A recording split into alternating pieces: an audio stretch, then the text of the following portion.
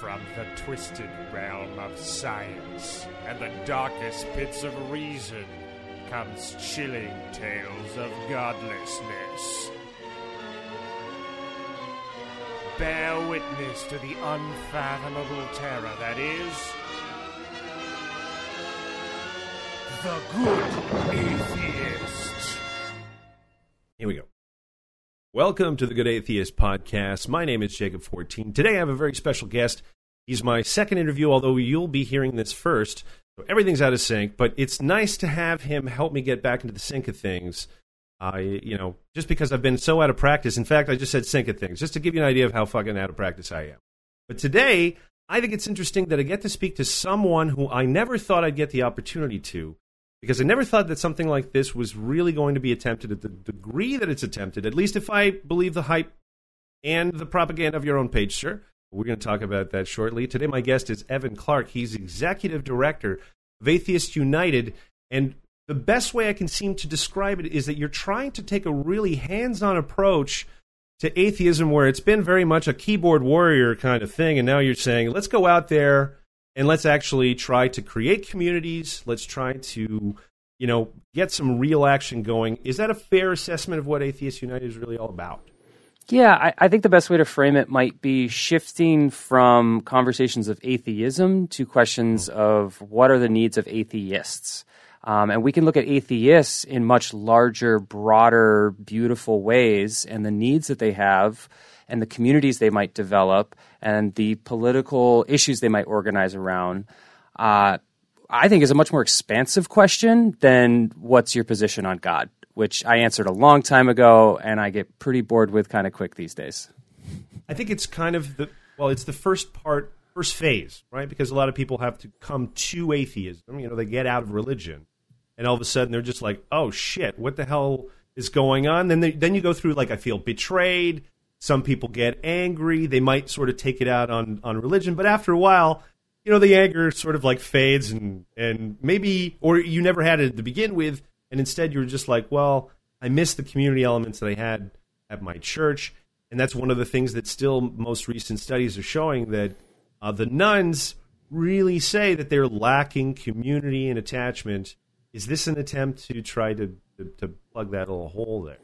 Yeah, and we're not the first to do it. We're definitely not going to be the last. I mean, there's over 200 atheist, humanist, secular communities developing across the United States today. We're finding them in other countries around the world.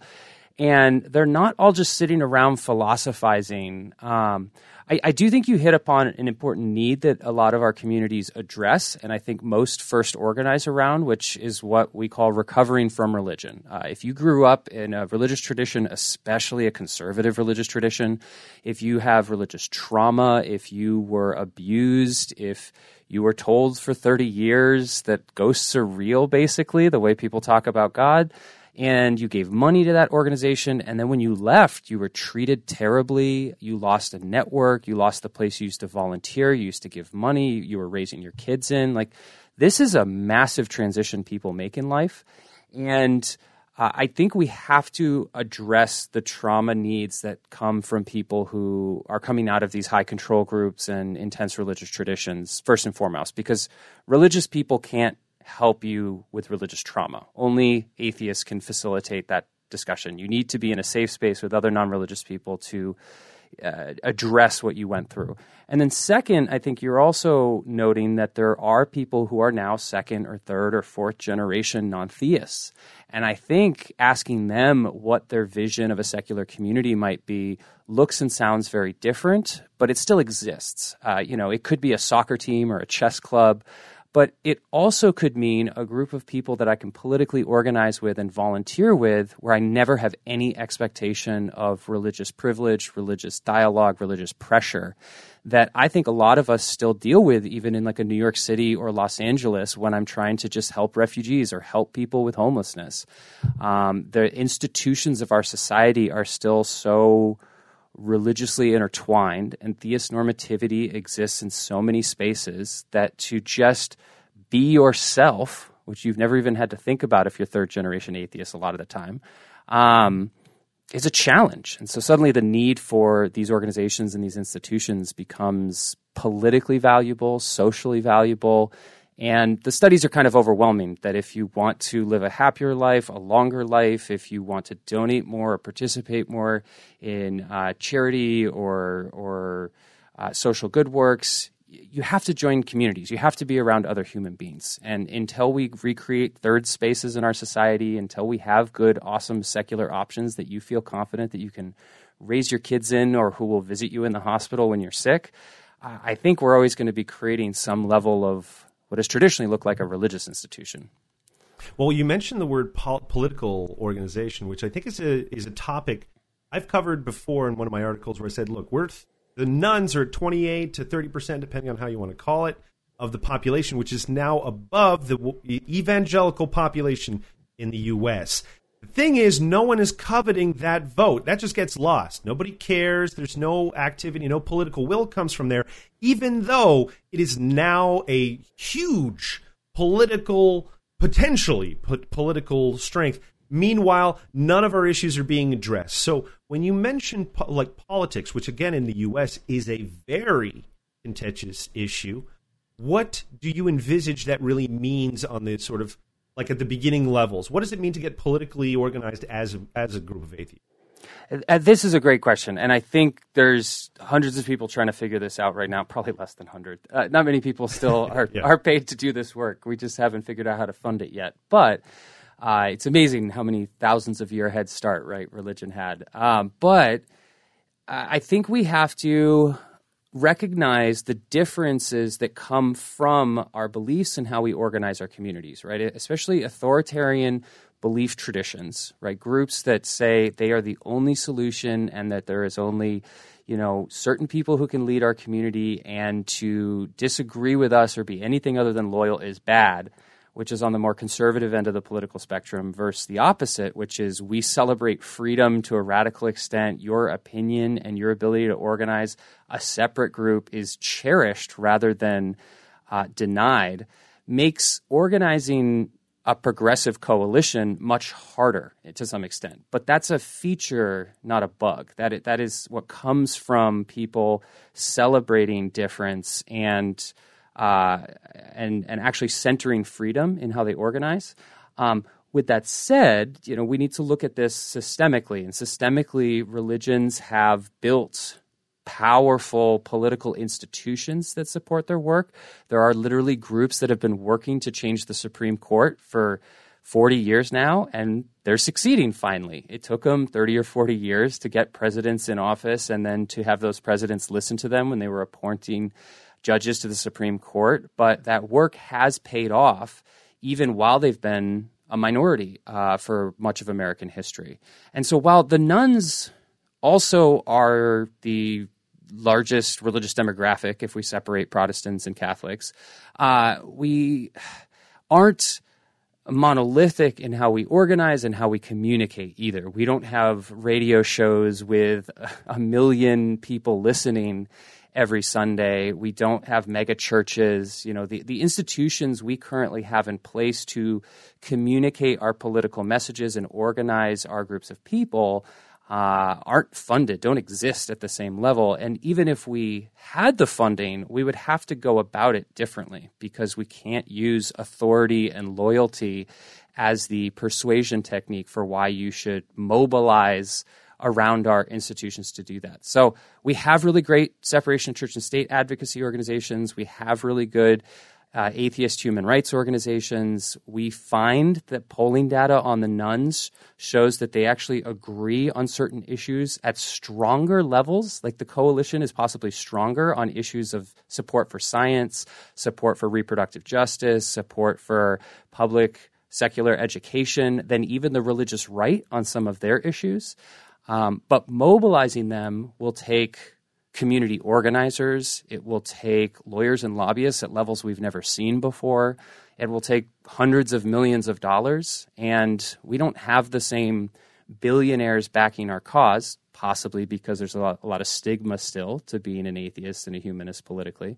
The way that the Coors family helped fund the religious right when they didn't like interracial marriage back in the 50s. That was hundreds of millions of dollars that got pumped into the religious right for political reasons that we haven't seen in secular organizing yet. Well, you're also having to contend with the fact that a lot of people are leaving institutions and are themselves traumatized by those same institutions. Now you're saying, hey, come on in. We won't be like those guys. Right?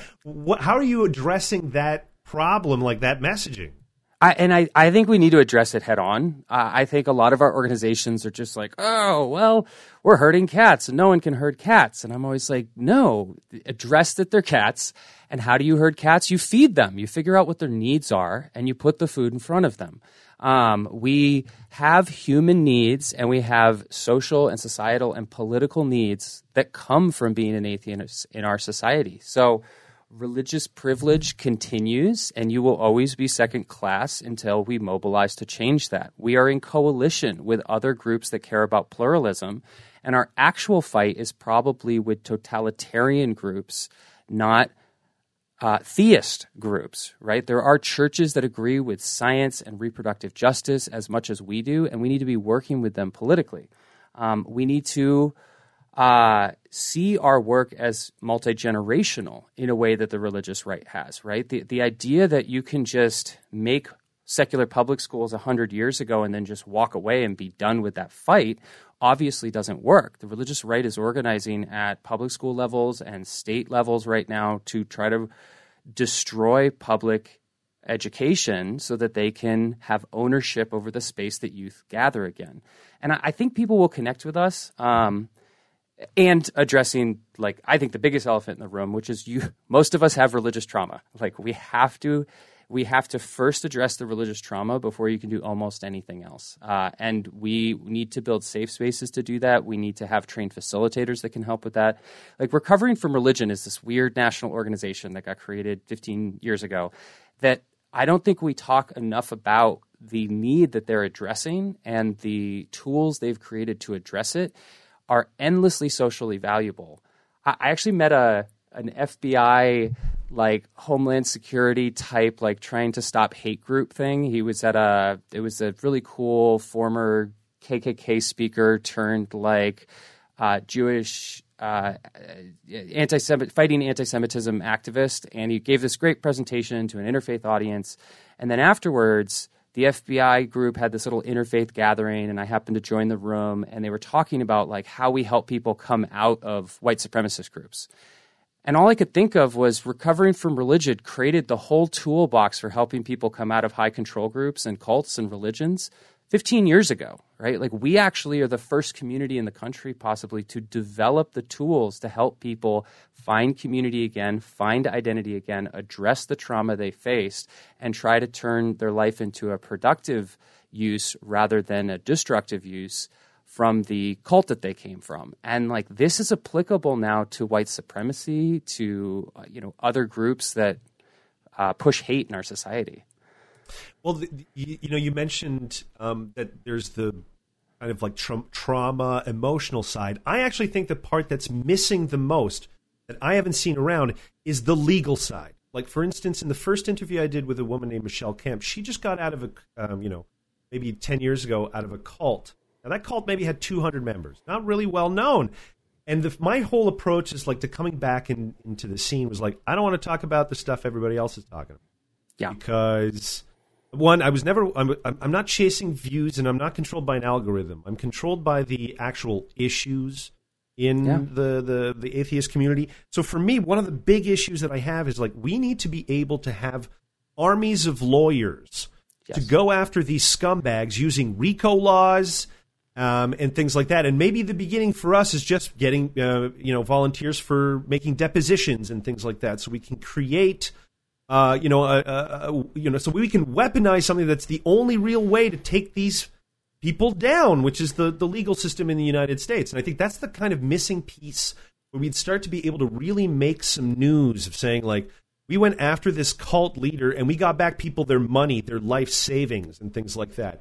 Really demonstrating the fact that, and showcasing that we're probably some of the few people that understand how these work. Yeah. And where everybody else is just like, oh, it's just religion. We don't want to touch it with a 10-foot pole. You know how that is. Yeah. Well, and I will and that. We could use 100,000 more lawyers and lobbyists in this space that could be protecting us and fighting for a more secular, pluralistic world that holds religion accountable.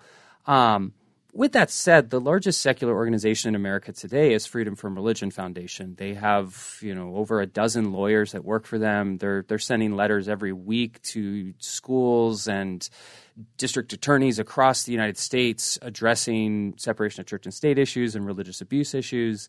But what I find is we need to be thinking more holistically about how to build a political social movement, and that is extremely multifaceted. If you look at the success of the religious right, it wasn't just community organizing, or it wasn't just media, it wasn't just lobbying, and it wasn't just their lawyers, right? Like, you have to think about moving all of these at the same time. Like, I think there aren't enough people in the media space that are talking about atheist human rights and minority religion abuses. I think there's lots of theism versus atheism dialogue, and it's a great way to get lots of clicks, but there's endless opportunity for more media from the secular perspective. We're still not seen nationally by a lot of major corporations like in Hollywood, for instance. I definitely don't think we have like 3 or 4 lobbyists in the United States for the whole secular community, the largest religious demographic, Jews, Muslims, Hindus, Buddhists combined, there's more atheists of, right? Like in the military, we have 1 in 3 to 1 in 2 young people that are joining the military these days do not identify as religious, and there is 0 humanist chaplains for the entire military, right? Like, you get into a crisis, you need to talk to somebody, and it's just below mental health crisis.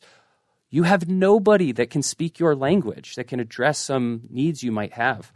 So I agree we need more of everything, but what I do want to argue for, what I think has been radically underinvested in, is a level of grassroots organizing that I think sustains a whole social movement. I think we need to have hundreds, if not thousands, of people at every city across the United States, because we're not going to win every fight. And you need to be able to gather back in a group of people, regroup, deal with that loss, and then get excited about the next fight. We also need people on the ground that can find the issues we're facing with, that we can pass up to the lawyers at the national or state level. We have to be, I think, in every corner of society and be fighting in every corner of society. And right now, because we have such limited resources, most of the organizations that exist have only been able to hire lawyers and lobbyists the past 30 years. And most of those national organizations that we can think of that do have staff, they actually hired most of that staff in the past 10 years. Like, American Atheist was a teeny organization 15 years ago. American Humanist Association was a teeny organization, maybe with 1 or 2 staff, just like 20 years ago. Like, we're actually just hitting our first stride of enough funding to hold professional staff, let alone we don't have the funds to bring in top professional staff where we start recruiting from other social movements. But where I'm working, which is in Los Angeles and California, the question is, how do I get there's more people in LA County than 40 some odd states. There's more people in California than Canada. And like, if I could just mobilize just like 0.01% here of even non-theists in the state, right? Like, there are 3 to 30 million atheists across the United States, and like, getting just a few more of them mobilized is that much more money that might go to our organizations, is that many more volunteers that might help with our projects, is inspiring the 20-year-old that might become the lawyer that you want to hire for these cases. And right now, I think the pipeline's weak because we don't have a strong grassroots movement. I think that, you're using fancy words to avoid the elephant in the room, which is money. And money. Trust me, 100. Oh, yeah. Let's address it. I have been fucking dealing with atheists for 20 years. And I got to tell you, they are penny pinching motherfuckers. When you look Absolutely. at the average salary of an atheist, it is way higher than the fucking average. And then meanwhile, they're just like, well, I don't know. And I'm going to be honest, they had plenty of reason of thinking that, because in the early days, we just didn't have the professionalism. Mm-hmm. It was a fucking gong show. I remember one of the earliest atheist conferences. I'm talking to the organizer because I was supposed to do a talk, right? And I am not joking when I say He said, "Excuse me," while he was getting a phone call. He turned around and he let out the biggest fucking fart you ever heard in your life. And I was like, okay. Yeah. This is some fucking rickety-dickety shit here we got going on. And, like, it's going to take a while for us to be taken seriously. And I actually want to throw down the gauntlet. I think money is the only true solution to that. Like, I think to sustain good staff, to recruit good staff, to actually have people you can count on a year from now or 2 years from now, they can't be volunteers. I think we have to get to the point where we are hiring full-time people who are committing years or decades to this, that can learn from other people, that are working in network and coalitions with other organizations. And that's still new. I mean, again, my job at Atheist United, I'm one of the only full-time paid atheists in the world, and I think one of the only at the state level. It took 20 years. I know. And I'm one of the only at the local level, right? Most of them are working in Washington, D.C., or they work for Freedom from Religion Foundation or charity organizations, right? Like an actual organizer of a community, we're still in the frontier stage. We're still like trying to figure out what this works. I remember when I took the job, I had zero resources to turn to. I was like, I'm going to go find some books on community organizing. Well, they're all church planning books that say just pray to God and you'll have a great community. I had no mentors to turn to. Like, I'm going to be the mentor for whoever gets to take jobs like this after me. But that wouldn't be possible unless somebody found the money to make me do this full time. And I had to volunteer for about 12 years to be in a position to where I could take a job like this that I always dreamed of back when I was in college. So I 100% no, everyone is a penny pinching bastard, but there's two sides to this. So one is we have to do a better job as leaders in this space of communicating the value that we are offering, that our institutions are offering, that staff can offer. I think I have a bit more of a marketing background than most people in this space. I think we come from like philosophy and logic and education, and we're really good about speaking about certain ideas, but we have to sell. We have to connect the value, the long-term value of what it looks to organize a community in a city for many years. So people don't understand, donors especially sometimes don't understand like why I'm spending most of our money throwing parties in Los Angeles and doing camping trips and doing these social events. And if you talk to me about it, it's not because I care about atheists eating cake together. Like, it is because if you want a grassroots group of people who can go to Sacramento and fight for a bill, they have to know each other. They have to be networked. They have to be on a list somewhere so we can mobilize them. Like, this is all part of a political movement. You have to have your social community groups. You also need places where people can regroup when you lose, right? Like the Supreme Court, we're going to get our ass kicked for the next 20 years.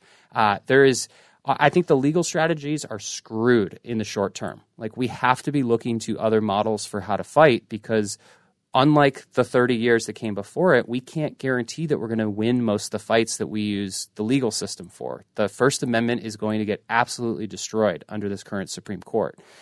But state legislation, school boards, right, like reforming, getting hospitals, secularizing hospitals and the healthcare system, like we can have a radical impact on millions of people's lives while fighting as secular activists while we work on the Supreme Court in the background. And getting people excited by that value, by connecting the dots for them. I mean, it's not an easy challenge. We don't have the marketing firms that can consult us on this. We can't afford them, but we got to step up and figure it out. Buddy, we're at the point where in Germany, they take money from your taxes to give to the church because the Nazis told them to fucking do it, and somehow that never got out of the books. I'm like, oh yeah, okay, yeah, Hitler organized that, but it's legal, it's fine. You have to petition to get your fucking name out of that shit, and it's the same in a lot of different places. So we were facing an enemy with trillions of dollars, and we have what? Honestly. Yeah, no, I met a guy at this really dumb like marketing conference. Somebody got me a free ticket. It was in Long Beach, and these are like like the people working for PayPal selling bullshit all the time. But I met some guy who worked for Google X, which is their like long shot projects thing. And so I like flipped into my donor mindset. And I was like, oh, let me like do a quick pitch on this guy. And I'm like, we're in this cutting edge space where we're trying to figure out how to build community for the largest and fastest growing religious demographic in the United States. And there's so many questions about how to do it. I tried to frame it as an interesting question. And he turned around and framed it back to me. He's like, so you're trying to innovate $1 trillion space, like one of the only $1 trillion industries in the world. And I was like, I'd never actually thought of religion in a like financial market sense. Like, yes, it is probably one of the like 4 biggest markets. And it's up there with like food, it's religion historically has held so much power over our society. I mean, I think we forget sometimes, even in America, that just like 300 years ago, the Church of England was like calling the shots, through the king. And we like people didn't have access to divorce. If you wanted an education, you had to go through parochial school. Like this concept of like a secular society is still a super modern invention. And the second part is the way we've designed society in America, at least, we're still empowering the hell out of churches, right? The difference between Northern Europe and America isn't just that they lost belief.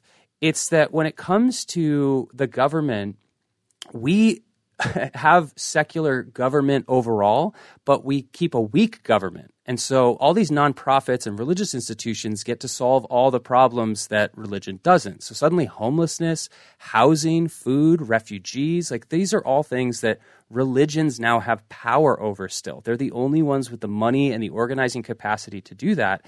And in a lot of Northern Europe, the government does that. The secular institution has democratized that process to the point where they've disempowered religions from controlling where you eat, where you sleep, how you get into another country through a refugee process. And what that means is religions have to compete on ideas in the scientific age. And what do you know? They are absolutely dying. They're not dead, and in some cases they're still funding them, like in Norway.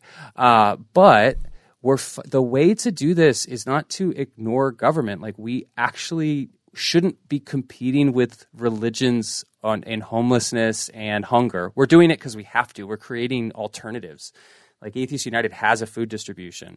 But really the dream here is like secular public education. We didn't actually want to just build competitive atheist schools. We want the government to enforce that education has to be secular. I think we want the same for hospitals, which you see in other countries, but you don't see in the United States. In California, most hospitals are owned by the Catholics and the Jews. Like, you want to get an abortion in one of those hospitals? Nuh-uh, you're not going to get one. You want gender-affirming care? You want death with dignity? No way.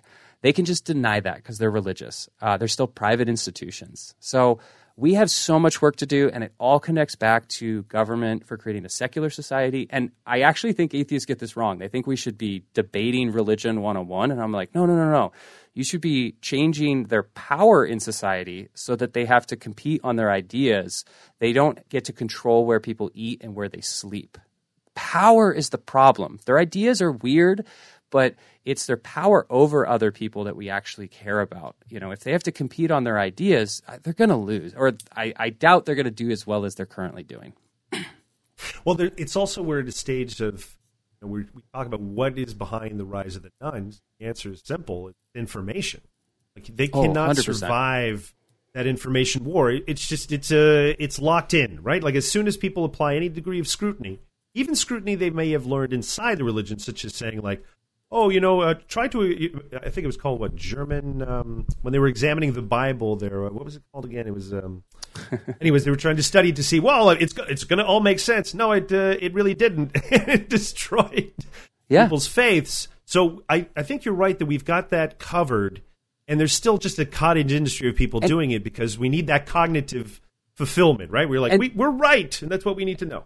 And I do want to give people a historical perspective on like that. Like this is so new. We are in the multimedia revolution like no other age has ever seen. We have no idea what platforms we're going to be communicating on 5 years from now. And having access to all information all the time, like didn't exist before the internet. I really try to empathize actually with the people who founded a lot of these organizations. 1982, Atheist United was founded. And to be an atheist in 1982 was hard. Trying to be religious and question your religion. What do you do? Like, you got to go to the library and hope your parents don't see the book you're checking out. Like, we're in such a different age where a youth can suddenly follow someone on TikTok or Google something and then we're finding actually in college, most people lose their religion between their first and second year. We're finding the Secular Student Alliance has some new anecdotal data that's showing that like they're going into college with a religion and they're leaving without one. And it often happens in that first year because they escape from their family. And we're even found that during the pandemic, religious identification of youth stayed the same or went up a bit because youth had to stay at home with their parents. They were forced to still go to church. Their identity was locked in by their behavior. Like this access to information, this freedom that comes from all of that, and our ability to question institution like churches that like historically it was too taboo to question. Like you literally dealt with violence often, but you could do with an internet account. It's a thrilling time, but it's made organizing hard as hell. It's made organizing around an identity like atheist or Christian or Jewish, right? Like pick your identity, almost impossible. YouTube's more exciting than my atheist community group most days of the week. So when I'm selling an event, I have to be 10 times better than the guy 20 years ago. Well, did they have, before they got you, did Atheist United try to focus on finding people with marketing as a background, or was it more academic? Was it sort of like their approach before? So I'm the first full-time hire of the organization. Atheist United was a community group founded in 1982. They, I think, mostly function like a lot of secular communities when they get started. They were kind of a discussion group. They were very focused on each other, a little insular. And I think that's because there was a lot of religious trauma and people were just trying to address their needs of finding their identity, finding their community. Over time, they got into a lot of community service. They would support other organizations regionally. They sometimes engaged with religious people, often more in conflict. But when I was hired, there was a clear mission to bring in young people. It was like, we know this is the most secular generation in American history. We want to figure out what community needs they have and how to organize for them. And we want to boost the profile of everything we're doing. We want to have more impact on the lives of people we're serving. So that's what we've been trying to do since I was hired. And it's not easy, I can tell you that. Well, you are also dealing with the loneliest generation in history. Yes. I think maybe you should start friendship groups, perhaps. Or because that's the other problem too. Young men, I think a quarter of them are saying they don't have a close friendship. And still young men are still primarily the main population of atheists. It seems to me young white males still dominate, according to research. So there's still lots of work that needs to be done in other communities. How do we reach those communities? What kind of strategies do you want to employ on that front? I think it's really simple if we think about it for 2 seconds, which is what are the needs they have and how do we address them? So I think that's exactly what you said. I think I remember I finally found a book when I was like looking at church planning books, which again, it's a terrible waste of time most of the time. But I had a guy who went through seminary, who was a friend of mine, and he recommended a book that had some really good secular ideas in it. And one of them was most people think they join community because they're looking for belonging, right? They want to be around other people with the same labels and beliefs as them. But that's not why they stay in community. Most people stay in community because that community offers something transformational. It helps you grow as a human being, right? This is the difference between like a math class you don't remember as a kid and an English class that changed your life, and that teacher is imprinted in your brain until you will die. Something transformational happened in that English class. Like you felt like you grew as a human being. I think a lot of summer camps do this for people. I think a lot of recovery programs do this for people. And we just need to figure out how to create more programs that offer that type of growth around the needs you have. So again, if we're talking about young people, I think you're 100% right. I think there is a lot of issues with connection with loneliness, with how to be vulnerable in an age where you don't have to. You can communicate with everyone all the time, but never actually have to get vulnerable. I think there is needs. Still think there's basic needs for just finding each other. That's a little bit more belonging. But like we throw parties and people just talk about what it means to be in a room with other atheists because their partner or their boss is super religious, or they just moved to LA from Alabama and this is the first time they felt like they could fully be themselves, right? This is a really common narrative we hear in queer communities as well, which overlap intensely with atheist communities. I think we have a need for wonder and awe and experience in like-minded groups. So we started doing a camping trip to Death Valley to look at the stars with an astronomer. And it was this idea of people feel like they get religious experience in certain religious communities, but when we dissected the why, it was because some experience created a sense of awe. And for a secular person, that's often connection with nature. It's about having your mind blown by a scientific fact in a unique environment. It's the transcendental experience that religion has always benefited from, even though every single one of those was produced by a fucking human, right? It's like you go to a concert and you're listening to David Gilmour play, one of his solos, and it is a transcendent experience. You're like, some human beings seem to have something so talented that you're just like, is there more? And then, of course, religion's like, oh, yeah, of course. And if you only pay us money, we'll tell you about this guy. Right. Meanwhile, we're just like, our pitch is like, no. It's chemicals in the brain. We're not too sure. Enjoy it. And I agree with a lot of communicators who think like facts are better than magic for talking about things, for understanding things, and for, I think, appreciating things. I can appreciate and experience more when I know it's true. And I think that way about like our camping trips to the desert. Recovery. So Smart Recovery is a secular program that was created about 20 years ago because there was a recognition that AA and a lot of these programs have very religious backgrounds, and a lot of people don't feel served by them because they're constantly telling you to believe in a higher power, or they're devaluing you as a human being and you're supposed to always give over yourself. Smart Recovery built a science-based program. And so that is a need we address. In Los Angeles, we host the Smart Recovery meetings in our office, and there are 25 people there weekly. And we are killing ourselves that we can only offer one program right now because we don't have enough facilitators. But like recovery is a need that secular people have. So I think we focus too much on the atheism, and we need to start asking what are the needs of atheists. And atheists, again, are looking for places to volunteer that aren't churches. They're looking for places where they can raise their kids that will be safe and will care about science education, right? They're looking for people that might visit them in the hospital when they're sick, which right now, where do you get that other than a religious community? These are the opportunities we have as we mobilize to address, I think, very real and very important human needs.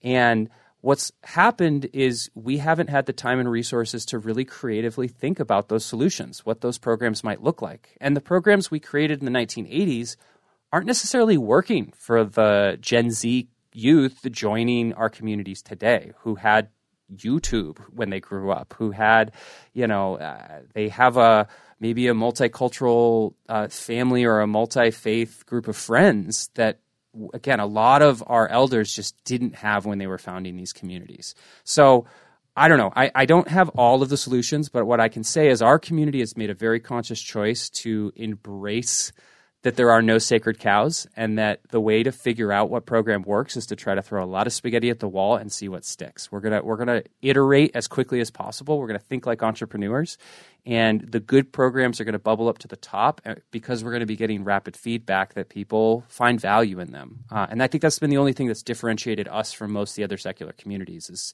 we went from 4 to 16 programs since I was hired, and I'd say about 10 of them now people are obsessed with, and we're bringing in young people. And we're getting national media attention for. And I don't think they're that hard, but we empowered somebody to be paid full time to try all of those things.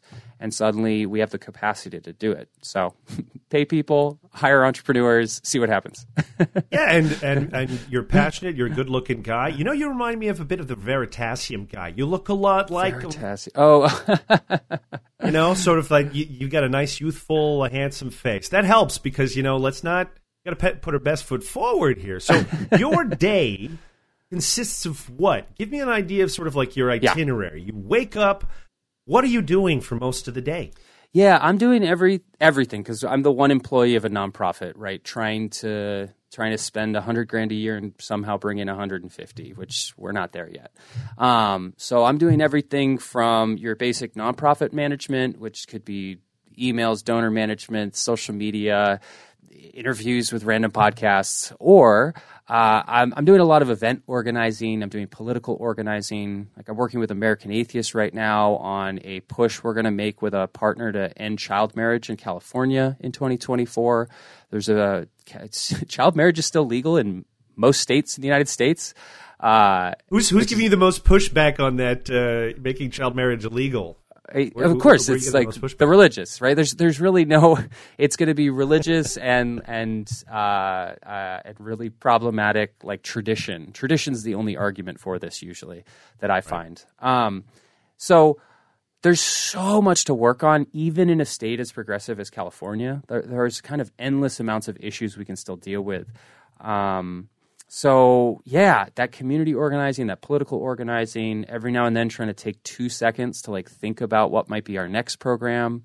What I can't do that I think is still in need of our community is what would traditionally be called pastoral care in a religious community. That would be that like one-on-one support. In secular world, we would call that a counselor, somebody that could help you address a death in your family or help you with an existential question or help you explore your sexuality as you move through those transitions that we don't actually have the capacity to support people with much. Like I'm much more of think of us more like if we were, I think if we had $100 million, we wouldn't look like a church. We would look more like an LGBT center, what I'm building.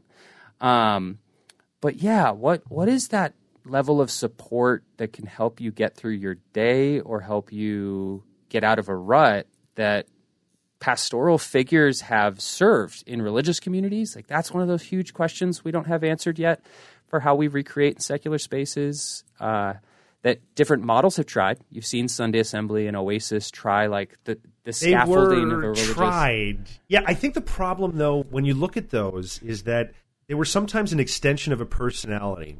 Rather than a movement that could really take off and be replicated. And I think this is where you're probably facing that big challenge. How do I take this, make it a program that New York can take on? Because all of a sudden, if you had New York State, that'd be a big addition here, and now you just need somebody in the middle. Hey, Illinois, what's going on over there? Or, we need some people in the middle. So it's almost like, okay, they were tried. I think some people got some bad taste in their mouths from that as well. Because, we're very critical in this community. We're just like, as soon as we see somebody like, oh, they're trying to be just like religion, shut it down. No. And honestly, I think we actually should be a little humbled by just the difference between the UK, which is where Sunday Assembly came from, like modern London, and Nashville, Tennessee, where like they tried to launch one. So there were about 50 or 100 that launched across the United States when they did their franchise model, and there's maybe 10, 15 left.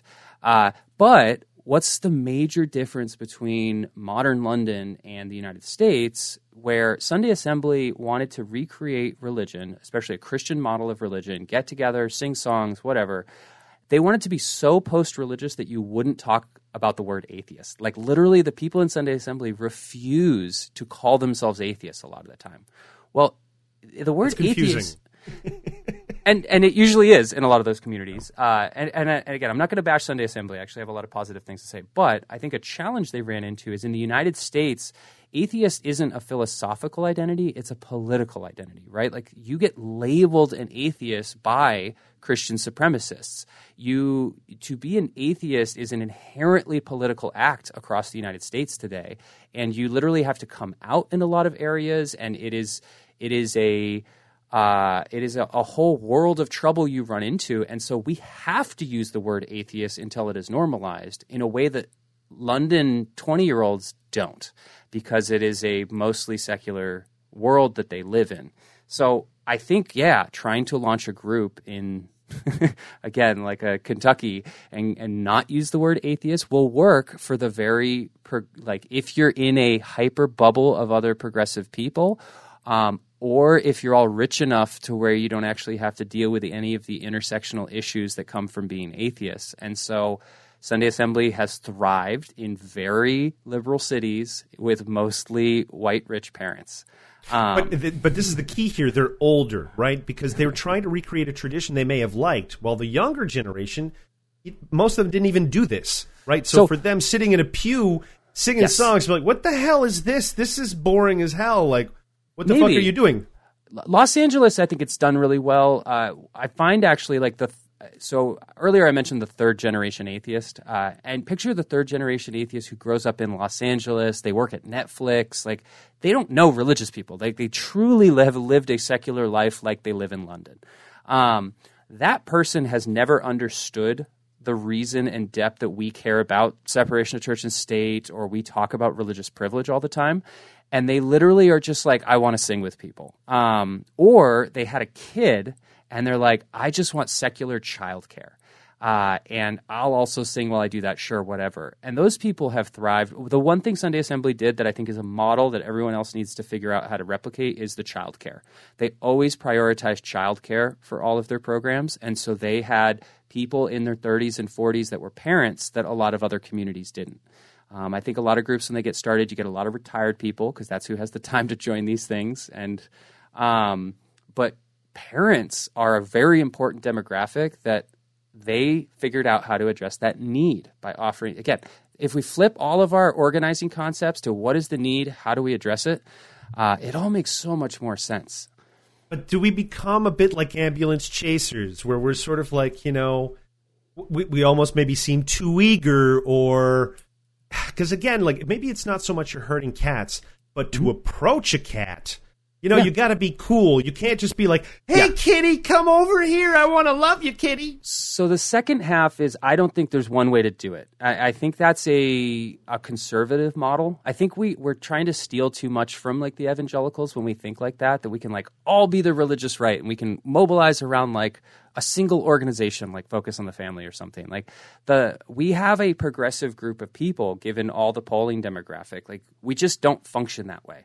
And when it comes to community, rather than our political organizing, politically, you're always going to try to like build messaging that can work for 1 million people. But when it comes to your community, sometimes you're not just an atheist. You're a black queer atheist, and you might want to be around other black queer atheists. Now, that takes your community and it shrinks it, and then it shrinks it until you have very few people you can organize with. But the power of being in the same room with those people and the value you might get out of that at the community level is huge. And so a city like Los Angeles shouldn't have one atheist group. We should have hundreds of atheist groups, and some are going to like playing kickball, and some are going to like singing songs, and some are going to like bashing religion, and some are going to like organizing around reproductive justice, and some are going to be Nazis, and none of us are going to work with them. But like, there is no one model of atheist organizing, and I think atheist community is going to be even more diverse. So that's the beauty of Sunday Assembly, is they thought like entrepreneurs, which Sanderson, like their founder, is absolutely one of those people. He's a marketing genius to some extent. They are trying to serve a need of a slightly different demographic. So there are lots of secular people who are comfortable in religious spaces. At Unitarian Universalist churches, if you step into any UU church across the U.S. today, about half the people in there are going to identify as secular, atheist, or humanist. It's unbelievable how many non-religious people are in religious institution right now. I should say non-theistic people are in religious settings right now, because that's where they get their community. That's where they can politically organize. Often more people there than the local atheist community. But that serves their needs, and they're comfortable in churches the way that I'm not. I just, like, the way I grew up, I immediately start freaking out the second I'm like in a Catholic church and that singing starts. And I think there's a lot of people like me as well. So we might organize a community where we never sing, or when we sing, it's you always can opt out. It's a karaoke party, and you can just watch from the back if you want. Like, we're going to hyper-prioritize freedom rather than tradition. And there's a spectrum there between those two types of community models, and I want to see all of them. I think right now one of the cool things about the nuns is that most of those people aren't atheists, right? Most of those people believe in some weird concept of higher power that may or may not be like Christian or Buddhist or Hindu. What do their community models look like? How will they build rituals? How will they gather? Will they organize politically or not, right? Agnostics. We always say we're inviting of agnostics, but like, what do we really mean when we say we're inviting to agnostics? What type of agnostics? How are they? Come on. Like, no one's inviting. Atheist versus agnosticism is one of those intellectual battles that will never end.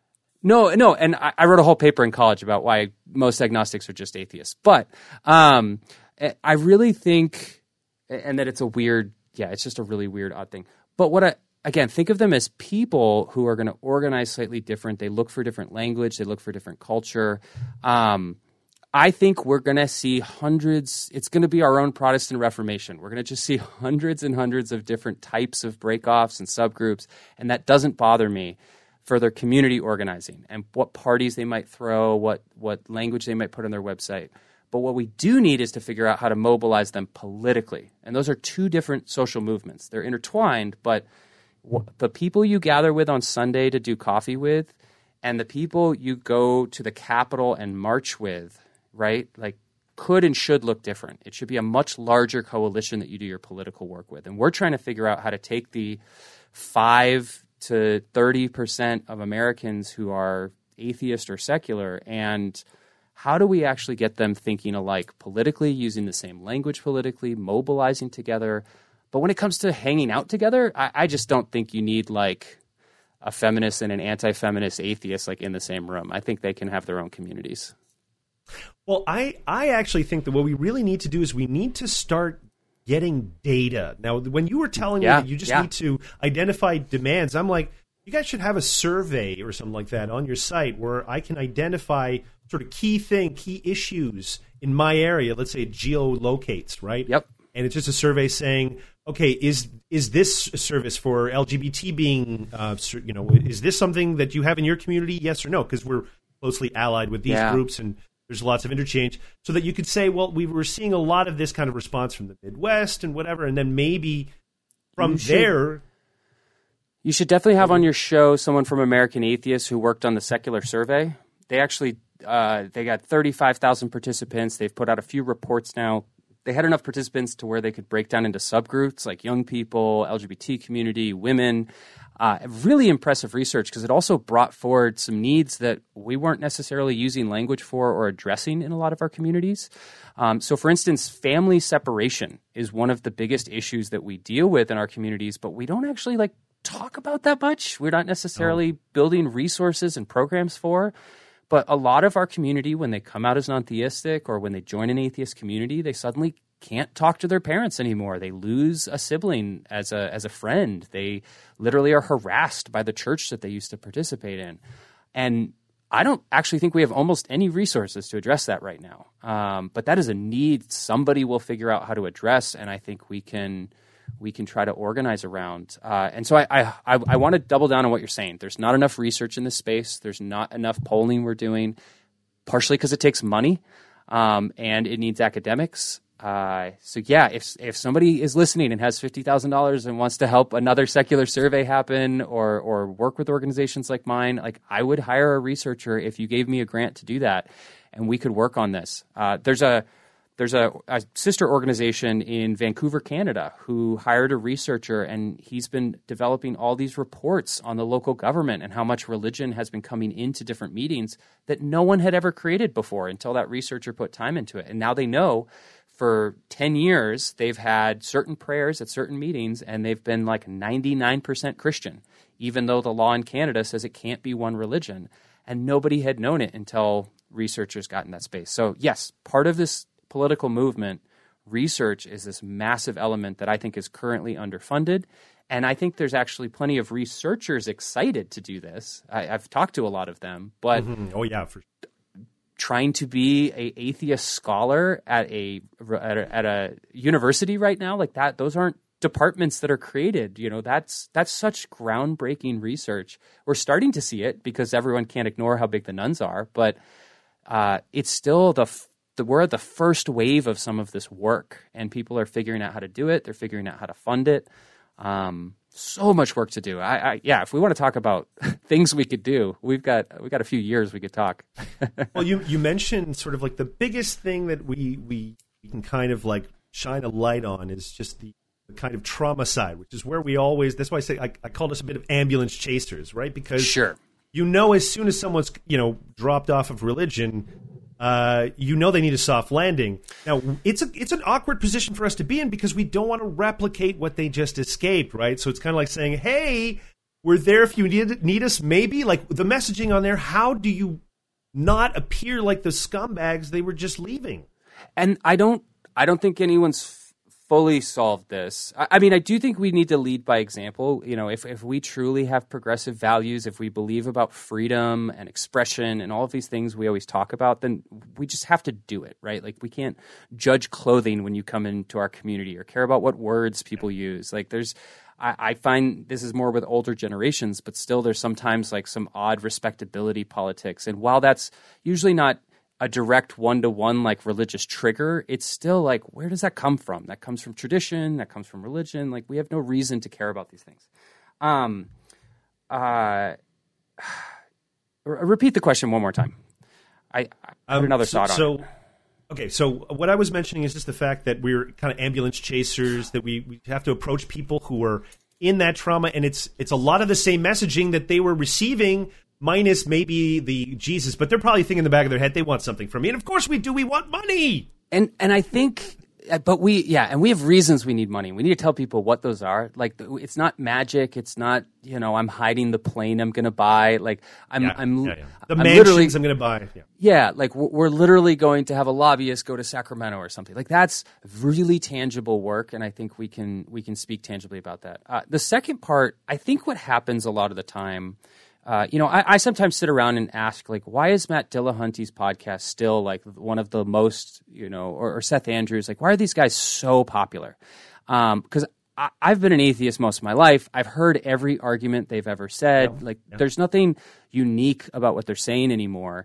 They just find different people that they're responding to, and they say it in different ways. And again, I'm not going to say that that's not needed, but the why it is so popular, I think, comes from the existential question about theism and religion is still so important, and it's the first step before you do anything else. So I think if you're questioning your religion, you need the language to describe what you're going through. You need the language of the new belief you might have, and you need the language for the identity that you're about to take on.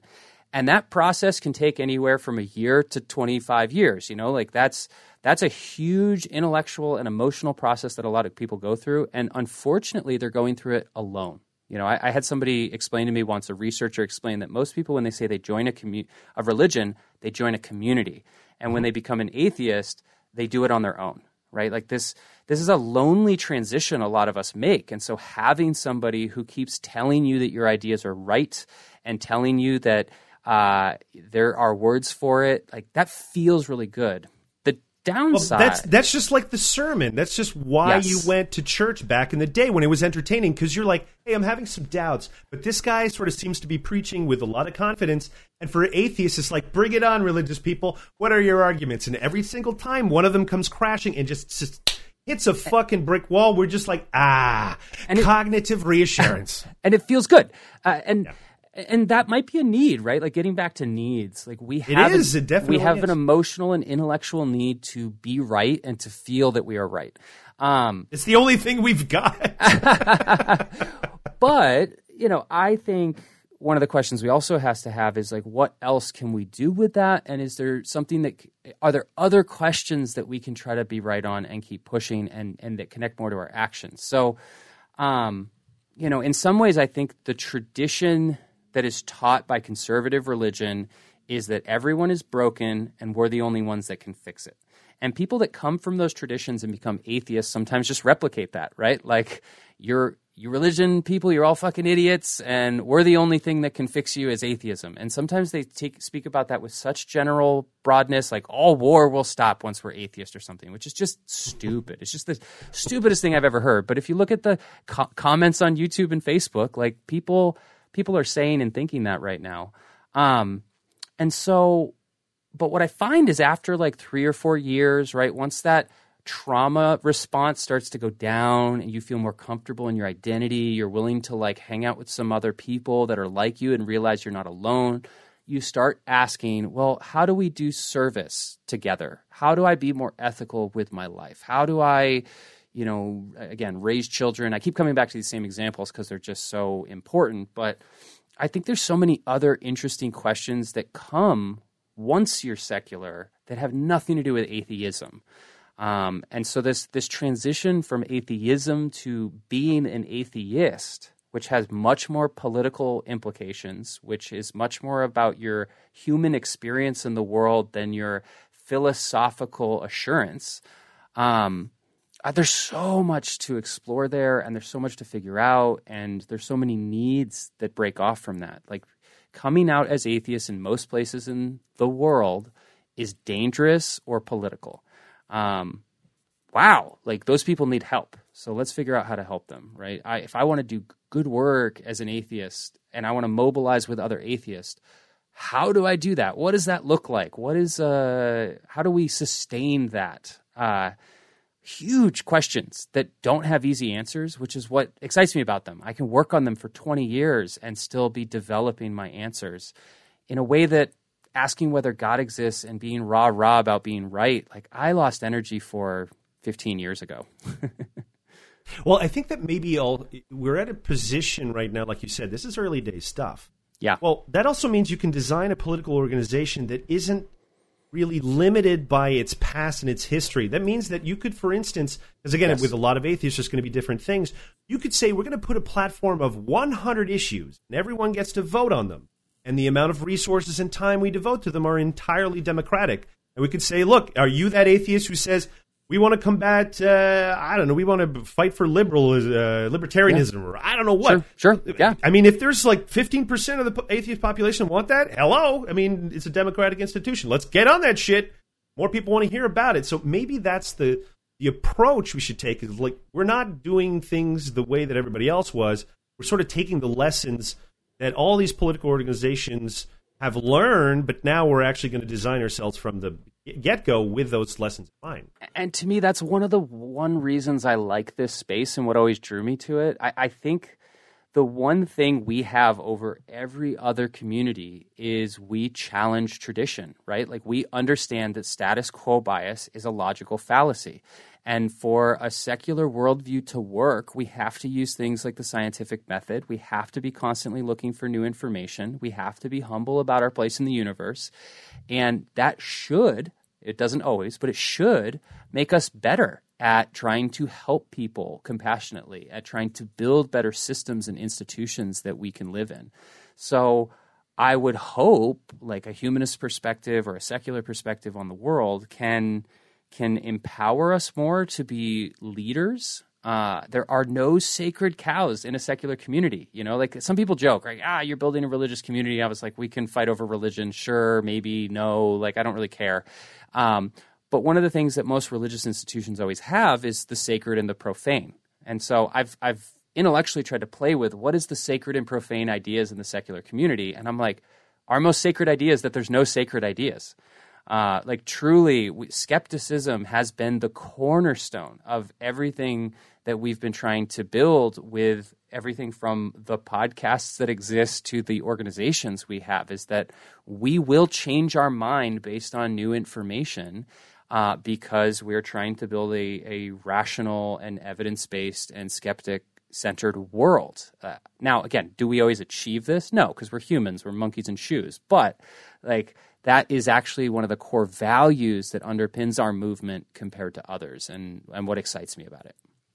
I think that the other thing, too, is that the atheist community is always a little bit ahead on what's going to happen. Like, I remember in the beginning where the atheist community, there was like, accusations of sexism and things like that, and that all came way before Me Too, and it was just a precursor. Same thing with the trans issues. Yeah. Discussed way early, like a decade before in the atheist community, before it really became an issue with the rest of the world. And I think it's just usually because we're kind of willing to face some of those issues, though I think the problem that we have is we often sacrifice the good for the perfect, right? We want it to be perfect, and so we're like, well, until then, we just won't do anything, and it's not worth it because we just can't get it the perfect way, and it might be ruined that way. You know what I mean? Like there's that deep skepticism where it might have even been so much skepticism that we don't want to do anything. How do we get past that? Right. Yeah, I think there's two sides to that. So one, some of the people I know who joke about Unitarian Universalists, which if you've ever been in one of those churches, they're just like the most open-minded people. And the joke is they're so open-minded their brain falls out sometimes. Like I go in one week and it's an atheist talking about like political work, and the next week it's a spoon bender. And I'm like, no, don't do that, guys. Not our jam. Yeah, like really. Practice some degree of skepticism. Yes. No, yeah, always. But yes, I think if you're following, and again, I'm going to use the language of humanist values here because they're meaningful to me, but I could find other language if people are coming from slightly different secular worldviews. I think we challenge the concept of status quo bias. We know that appeal to tradition is a logical fallacy. Like that we shouldn't do something just because somebody says you should or because it's sacred, right? Like I do think conversation and evidence and experience are things that matter to how we build worldviews, or at least that's the language we use. Again, I still think at the end of the day we're apes in shoes. So I don't like to think of us as supercomputers once we're atheists. We're just not. We suck. But yeah, like I think the challenges that we face in our community are not unique. Sexism, institutional privilege, racism, like we're going to deal with those in secular communities because those weren't religious or secular issues. And we are, again, being human, we're going to run into logical fallacies and have biases as much as any other community. I would hope we could address them clearer. But to be skeptical is to be vulnerable. And also we have values of compassion, which sometimes means standing your ground and pushing people out who are toxic. And those values run into each other sometimes. Our value to freedom and radical freedom of speech and like open discussion and dialogue, which also run into when you're building communities, like compassion and safety, which often I think are more important issues. Like if I'm trying to build a community for people and they don't feel safe in it, I just can't build that community. Like there's no point in the community if people don't feel safe in it. So if I have to choose between some old guy who wants to shout about his opinions of trans people or like a safe space for trans kids, like I'm just going to choose the safety over the dialogue for my community work.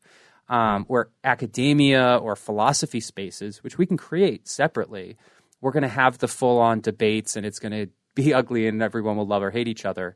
So I don't know. Like I think there's been a lot of people who have been hurt or traumatized by the bias and privilege that existed in our community and our movement in the past, or who were pushed out, or who never had space, and like they used a political tool of using us or them to accomplish progress on that, which feels like at times we are not allowing debate. But for some people, the debate was over a long time ago. Again, like I don't get into debates with Christians anymore. They beg me all the time, like, come debate me. And I'm like, I don't need to debate you. I can spend my time doing much better things and be much more productive in the world. And I think some people are there on some issues that some of us might still be figuring out. And so it'll feel like they're shutting down debate. But I think to some extent, they've just made up their mind. And they could be wrong or they could be right, and we can disagree with them. But I think we're having a political conversation, not a philosophical conversation at that point. And like political rhetoric is not about debate. It's about power. It's about trying to win. You know, you're not looking for perfect language anymore. You're trying to win progress. And I worked in politics for a number of years. Like I learned that as much as I value nuance as a human being, especially in a one-on-one conversation, like when it comes to political progress, I have to mobilize thousands or millions of people sometimes. And so imperfect language is going to be thrown out for progress sometimes, and that's going to piss people off, and they're going to think that we, steamrolled over them. But often when I look back, the progress was worth it. So let's say I'm a young lad somewhere in the United States, and I'm thinking to myself, gee, this all sounds good. Where do I begin? Yeah, so I would start by looking up communities local to you. I think the best place to get started is trying to find something in your city. If you're young, I want to apologize right now. You're probably going to run into a lot of old cranky people, and that's not by design. I think that's just the way a lot of these organizations got started. Who has the time to be in them? Who has the money? You know, if you're young, you're working 3 jobs probably and are just getting by. But there's so much opportunity in those spaces. And whether they know how to communicate it or not, they're hungry for your energy. There's so many political issues that can be worked on. There's so many social and connection issues that could be addressed if you got involved. Atheist United, we're in Los Angeles, and we have chapters around Southern California. You can go to our website, atheistunited.org. There's our national partners we work with, which is American Atheists and American Humanist Association. And then if you're international, I would look at Humanist International. They're the biggest, most legitimate organization at the moment, and they have affiliates across the world. And again, your experience is going to be very different based on where you are. There's no such thing as a monolithic idea of what an atheist community could be or a humanist community, but the opportunity is unbelievable. You could be a leader in a trillion-dollar space trying to innovate what community could be like for millions or billions of people who have not had a unique model for community before. They've only ever had religious tradition. So have at it. Okay, so we're 25 years in the future. You've got a nice little gray spot of hair going on. Oh, that's looking a little bit like Reed Richards. And you're looking back at your work that you've done. What is that vision? What do you think in 25 years you'd be able to accomplish? Where would you like to be? I actually think about this all the time because I look at other social movements and the success they've had and the timelines they took and the type of institutions they had to build and the events that they threw that brought people together. And in some ways, I joke that I'm probably 20 or 30 years too early in the secular movement, right? Like if you want to be a celebrity organizer in this space, like this is the worst time to do it. But there were worse times. It's true. It's true. Before. It's true. But yeah, we're heading in a direction where the media, our institutions, like they are slamming into this wall of secular identity. So everyone is having the initial dialogues right now.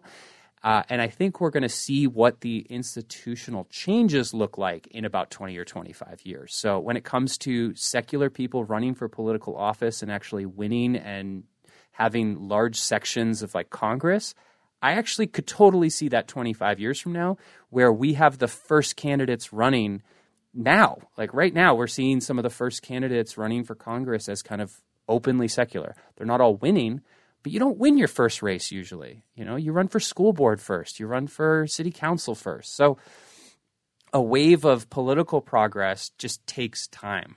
Institutions and organizations like mine, I'd like to see them move beyond simply social programming or safety-focused programming and actually have buildings that we could, be hubs in our cities for hosting massive events, for speakers, for bringing together other minority religious identities who have been oppressed by white Christian nationalism and other oppressive religious traditions. We could address issues together, where right now those groups are still confused or scared on how to work with non-religious communities.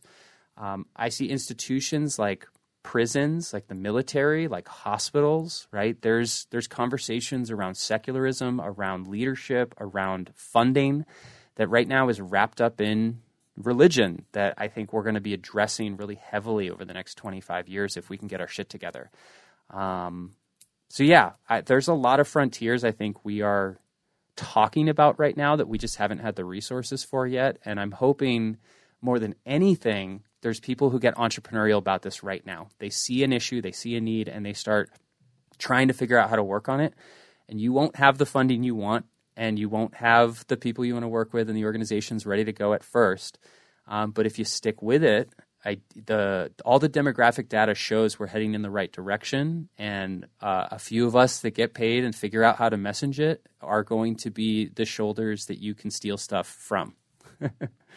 So, on a personal level, you've got, bills to pay. You got to live your life. Is this a bit of a risky venture as on your resume here? What the fuck were you doing for the last few years might be some people's question. Yeah. So, well, and I have a background as an atheist activist. So I went to California Lutheran University and started their atheist club. I, was on the board of the Secular Student Alliance for years. I ran atheist politicians for office in Arizona back when it wasn't cool to do that. So for me, I'm probably just a lifelong activist. I'm also a white, straight dude from a decently well-off family. Like, I can fail a little easier than other people. So I could take this risk in a way that I think a 20-year-old with no parents just can't. Not that I'm being paid enough to really survive in LA necessarily, or, all the needs that should come with jobs like these. But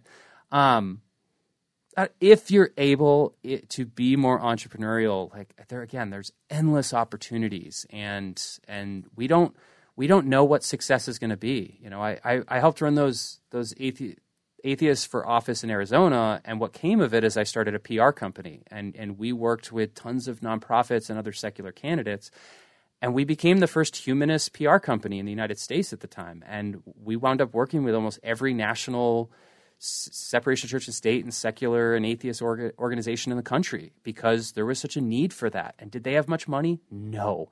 They do now, though, right? Like, they actually hire consultants nowadays, better ones than we are. So do you think atheists can be those kind of that generous group that suddenly sees, like, wait, there is a lot that we can do with money. There, Let us take control of this. Is it just a habit thing? Is it still all so young that we just don't know better? Like, how do we get to the point where I'm thinking, I'm going to give $100 a month, $200 a month, like real freaking money, not just here's $1. So it depends on the donor.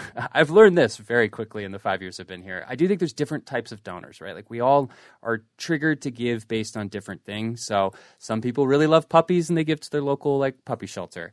Some people are very political, and they will give to American Atheists and Freedom from Religion Foundation because they have lawyers and they are, fighting for legislation, but they could give a shit about hanging out with atheists at a social party in Los Angeles. And that's okay. Like, again, I care about freedom. I want you to have that right to never have to join a community if you don't want to join a community. And then I have communitarians. I have people who come to every service project we do. They come to every party, and they just praise the fact that they get to hang out with other people, and they don't know where else they would do this. And they want to give $100 a month so they can keep doing that. So I do think, because we're not religion, I'm not going to force you into anything. I'm going to find how you look at it, and I'm going to try to address that need.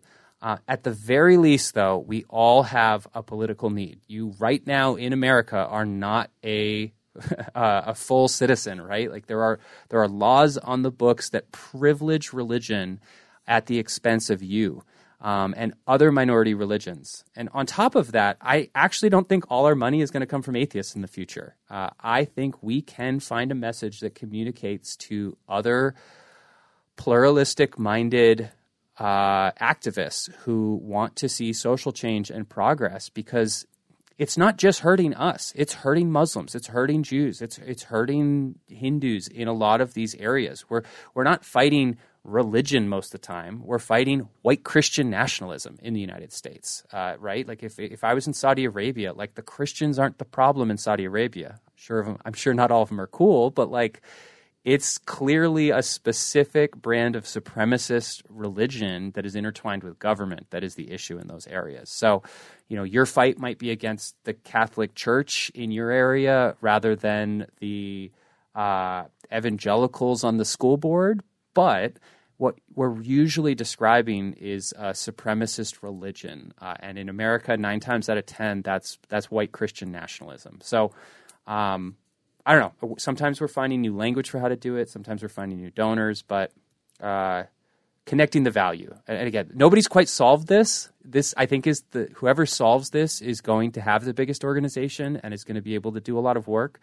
I'm still throwing spaghetti at the wall trying to figure out where it is, but I'm not convinced that atheists can't be organized and that atheists don't care about these issues.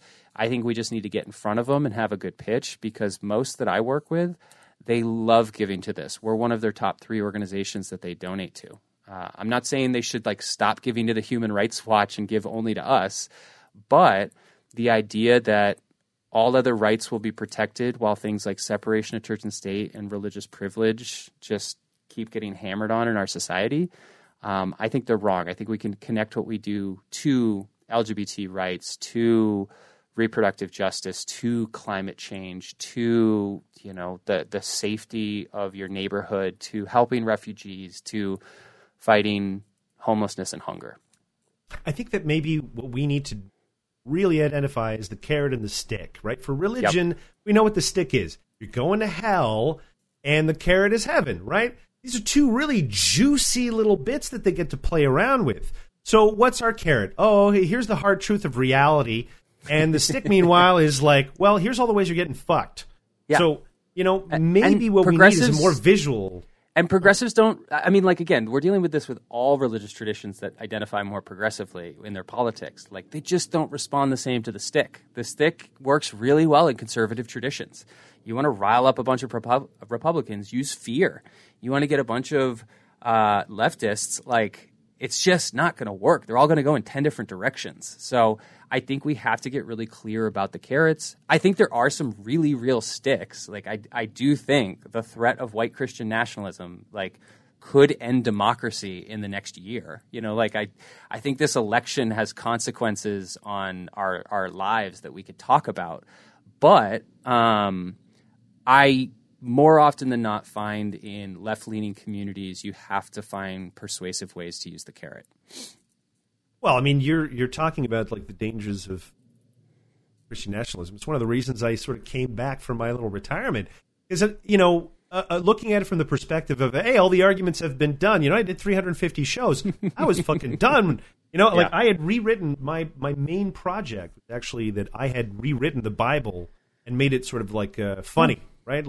And I'm done. I have literally sort of done it all. I can go and I'll retire. Fuck this shit. You didn't want to pick a new religion? There's lots of religions. That's true, but I was Quran Story is going to come out when I'm ready to go on my deathbed. I'm well aware of the danger of writing that fucking book. Totally.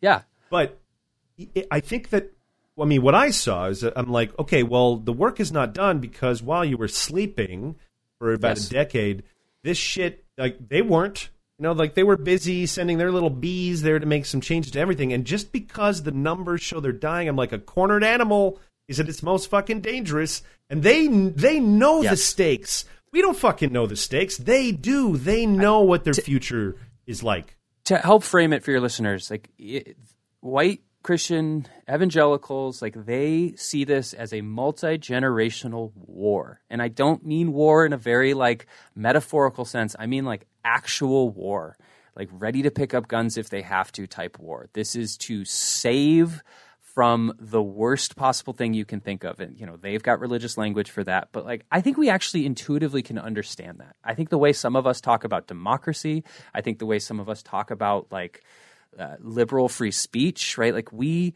care about those in our bones to the point where I think I would go to war for those. And so we just need to match some element of that. And we need to stop thinking about it as just one fight with one school board. They are coordinated the way an army or a nation is coordinated, right? Nationalism doesn't exist just in pockets. This is a whole movement of people trying to take over every institution of power. And we have to be organized as a counterbalance in every single place. Now, what's beautiful is we don't actually need to be as big as them all the time because most Americans agree with us. We don't have to work as hard of them because we have most of the laws already on our side to start with. But if we're not paying attention and we're not countering at least a bit when it's needed, if we're not running our own people for political office, if we're not there at the school boards that they're attacking, absolutely, you can lose these fights. This is not a foregone conclusion. I think the 2020 election was a perfect example of that, to where like they have been feeding a narrative that allows them to try to overthrow the government. And they like did some weird attempt of it on January 6th, but like Trump is probably not going to say that the election's over when it ends this cycle. And if he does win, he probably won't want any more elections. And that's how democracy dies. This is not hypothetical. We've seen this hundreds of times across the world. And so, often for very little participation for us, we can have a huge impact. And I do want to encourage as many people to think that way. And it's not that you need to be in every trench all the time. That's not possible. But $5 to help someone be in that trench, $5 a month, probably worth it. Or showing up at a few events that mobilize other people to do that, absolutely worth it. So think multi-generationally about this. You don't have to be the activist all the time. I know you just want to like raise your kids and go on trips to Alaska or whatever the hell you do with your life. But you won't be able to raise your kids the way you want. You won't be able to go to Alaska if you live in some of the areas facing these issues. Like there are atheist families right now with trans kids in Florida who literally are upending their entire lives because of this stuff. And it doesn't cost much for us to fight back. So let's talk stick here. I got an idea for you. Check this out. You're going to make a pack of cards with Christian nationalists on it. Kind of like that how they used to do for like members of the Taliban and shit. So you just have like, who's this person? What are they trying to do or whatever? Because, it's too much to almost remember. Yeah. You know what I mean? Like there's just so much going on. Here's like 52 or 54, depending on like with the Joker cards. Here's 54 motherfuckers, and that's just the beginning. Like we have 10 more of these packs if we wanted to. But you know what I mean by something that's a little bit more tangible for us? And the religious right, again, they aren't thinking about everything all the time. They built Fox News. They built Focus on the Family, right? Like there are donors and organizers that built the institutions that made this accessible to millions on the religious right. People don't understand how unorganized the religious were on the right, pre-70s compared to today. This was actively and intentionally built. And I think we can build similar models. I think we are building similar models. If you join Secular Coalition for America or American Atheists, you don't need to know everything. They are going to write the messaging for you. They're going to frame the issue for you. They're going to point to the specific issues in your neighborhood that you can mobilize for when you need to. So I don't know. As a political activist, I think of everything in institutions. I'm so bored and not convinced that the individual conversations are worth our time. I'm glad some people are doing them. I do think we need to help some people individually get out of their bad ideas or transition away from toxic institutions. But for my money and my time, I don't think there's anything better you can do than build something that can impact millions of people with just a few staff or just a few $100,000. And that's totally possible because we have thousands of examples of that throughout history. See, today you're my carrot because I've been mostly focusing on the stick. Good Atheist, I didn't even realize this at the time, is really more of a catalog of just religious wrongdoing. And I'm like, I'm going to continue doing that because that, it's a daily reminder, even to myself or even to the people following, of just saying, this never ends. It's every day. And I can't even cover all the stuff that happens. And it's almost overwhelming, I swear to God. It's hard. It's hard to find hope sometimes, I think, or maybe hope's not the right word. I just listened to Dr. Light at the end of the tunnel, maybe? Yeah, Dr. Anthony Pinn is a humanist philosopher. He's a religious studies professor. He's incredible, and I just saw him speak the other day, and he was talking about. Well, I think I read his book. Yeah, incredible scholar, and he talks about Sisyphus and what the actual philosophical idea from that is. And look, if you're a Black American, it hasn't been all progress, right? Donald Trump comes after Barack Obama was what he kept saying. We're not going to win all of these fights. And the moral arc of the universe, clearly doesn't bend in one direction. It's all over the place. And we have to use our human hands to try to move it the direction we want. So sometimes just surviving and just moving just like maintaining where we're at can be progress enough. And that's kind of the story of Sisyphus. He has to come to know that this is all there is and find joy in it.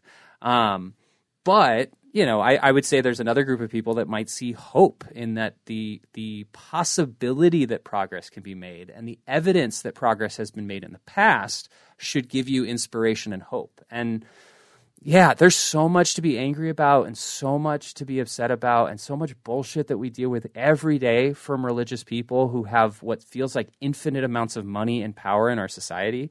But we have the capacity and the possibility for change.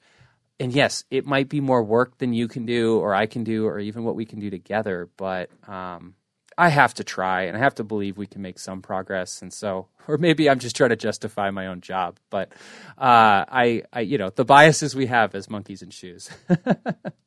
Well, you know, you have to also consider the fact that you may never really get to see the end result of all the labor, right? Like it's like an author. Like most of these guys are died unappreciated. And then later on, people are like, "I love your books." Motherfucker, the guy's been dead for 50 years. You know, like it would have been nice to hear that when he was alive. Yeah. And I'm okay with that. And again, maybe I'm a little bit more individualistic than others in how I can like fill myself up day to day, get by, or overconfidence that comes with being a white guy most days in the world. But I think, I don't think that has to be it. Like, I'm very inspired by this work, and I think you can be too if you meet the people who have been transformed, right? Like, this is why I think recovering from religion is, I always get back to, because it's such a beautiful program. If you sit in on some of their meetings, which you can go, the most of them are on Zoom these days. If you sit in on some of those support groups, you're reminded how bad religion is in day-to-day life for some people and how far people feel like they've come in just a year or two by like stepping away from it, by joining a community, by finding a new identity. And we're talking about often mostly an intellectual change for people, right? It's freedom of their brain. But sometimes we're literally talking about escape from violence. We're talking about like raising children with a secular worldview and hope and a passion for science that like their parents didn't give to them. And that's cool. That's cool stuff. Well, it also it sounds like it'd be a great video if you put some inspirational music behind it and some really well filmed. I mean, you're in fucking California, man. Find a nice cinematographer. They're a dime a dozen. You got to do even as almost a parody of one of those Scientology videos, right? Where they're just like, proper understanding. The bullshit you will. It's fucking aliens and engrams. Get the fuck out of here. Yeah, it's like, you're not offering that. We're offering that. And fun and delight. Like, these are things that I think are much easier to do in community. This is why I come back to community, because, again, I frame everything politically, but if you want to think about the progress you make, process what you're doing, and just, like, smile and have fun sometimes. Like, I could give you my own personal experience, but, like, the research is overwhelming. You need to be around other people. That like just that. People need to have some fun, and we're a little bit of a killjoy group. Yeah, we're socially the most awkward group probably of any group. All right, I would. You got to come hang out with our people. You might enjoy them a little more. But yes, I would love to go to California. It's a little far, when you're talking about Montreal, Quebec. Yep. California. It doesn't get much freaking further than that when it comes to North America. But trust me, I'd love to see. I would love to see what the early stage of this kind of thing is. Because when I first contacted you got to understand, I've been in this scene for a very long time. And I have seen people come and say, we're building this. We're going to get people behind us. We're going to get funding. And I'm like, look, if I can't get fucking nothing, how are you guys going to get some shit? Because I had $1 for every guy who like came from tech and was like, I've got the idea that will change everything in the secular space.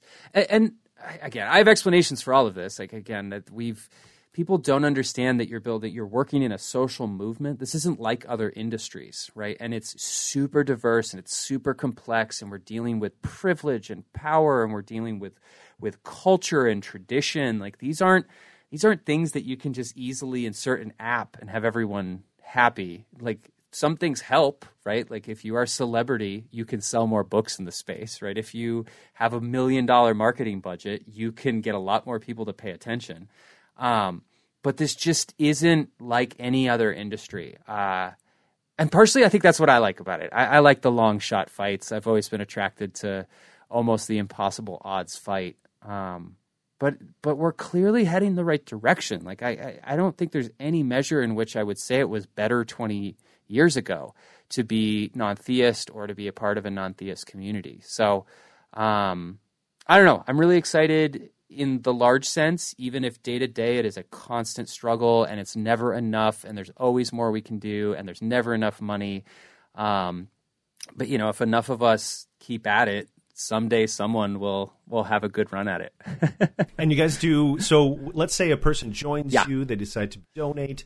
How do you notify people via newsletters? What does a person expect when they're like, okay, you know what, fuck it, here's my $5 a month. What can they expect? Yeah, so especially if you're in California, you'll get discounts to all of our events. We don't do it. We still have some virtual, but most are in person these days. We have about 16 programs that we offer, everything from parties to support groups. We even tried a youth group for a while. I'm just waiting on some new young people to join so I can relaunch that. You are going to help us politically organize in the state of California, work with our national and international partners on other issues. But really, us compared to other organizations, you're, I think, supporting the attempt at innovation in the space. We are going to try all of the things and figure out what works and then tell the world about it. We have been able to come up with these camping trips that made the front page of the LA Times. We created this program called Atheist Street Pirates, which I thought would be this little cute thing we did in LA where we took down illegal religious signs on highway overpasses that the city would never take down. And come to find out, this is a massive issue across the United States. And in just 2 years, I have 70 volunteers in 25 states, and we've taken down over 2,000 signs, or we've reported another 1,000 signs. So we have goofy advocacy projects like that. You're in full experimentation mode these days, aren't you? And I think that's what's needed. I honestly think if somebody knew what worked, they'd be doing it. Most of our communities, and I think this is very similar to other progressive religious communities. You see this in Jewish and Christian traditions right now. They don't have many young people. You're competing with YouTube these days, and the label of your identity, like Christian or atheist, just isn't enough for people to join. They might check you out for a meeting or two, but that's not enough to stay. You have to love the people, you have to have interesting things to do, and you have to feel like you're going to grow as a human being. And we don't know what those programs are. We'd all be doing them if we knew what they are. And we're in a multimedia revolution right now, right? You have TikTok did not exist 7 years ago, and most of our communities are older than that. So we're having to figure out how to communicate, we're having to figure out how to organize, and we're figuring out how to keep people in our space like no other generation had to before. So get out there, experiment, try some new things, and if you find something that sticks, amazing, run with that.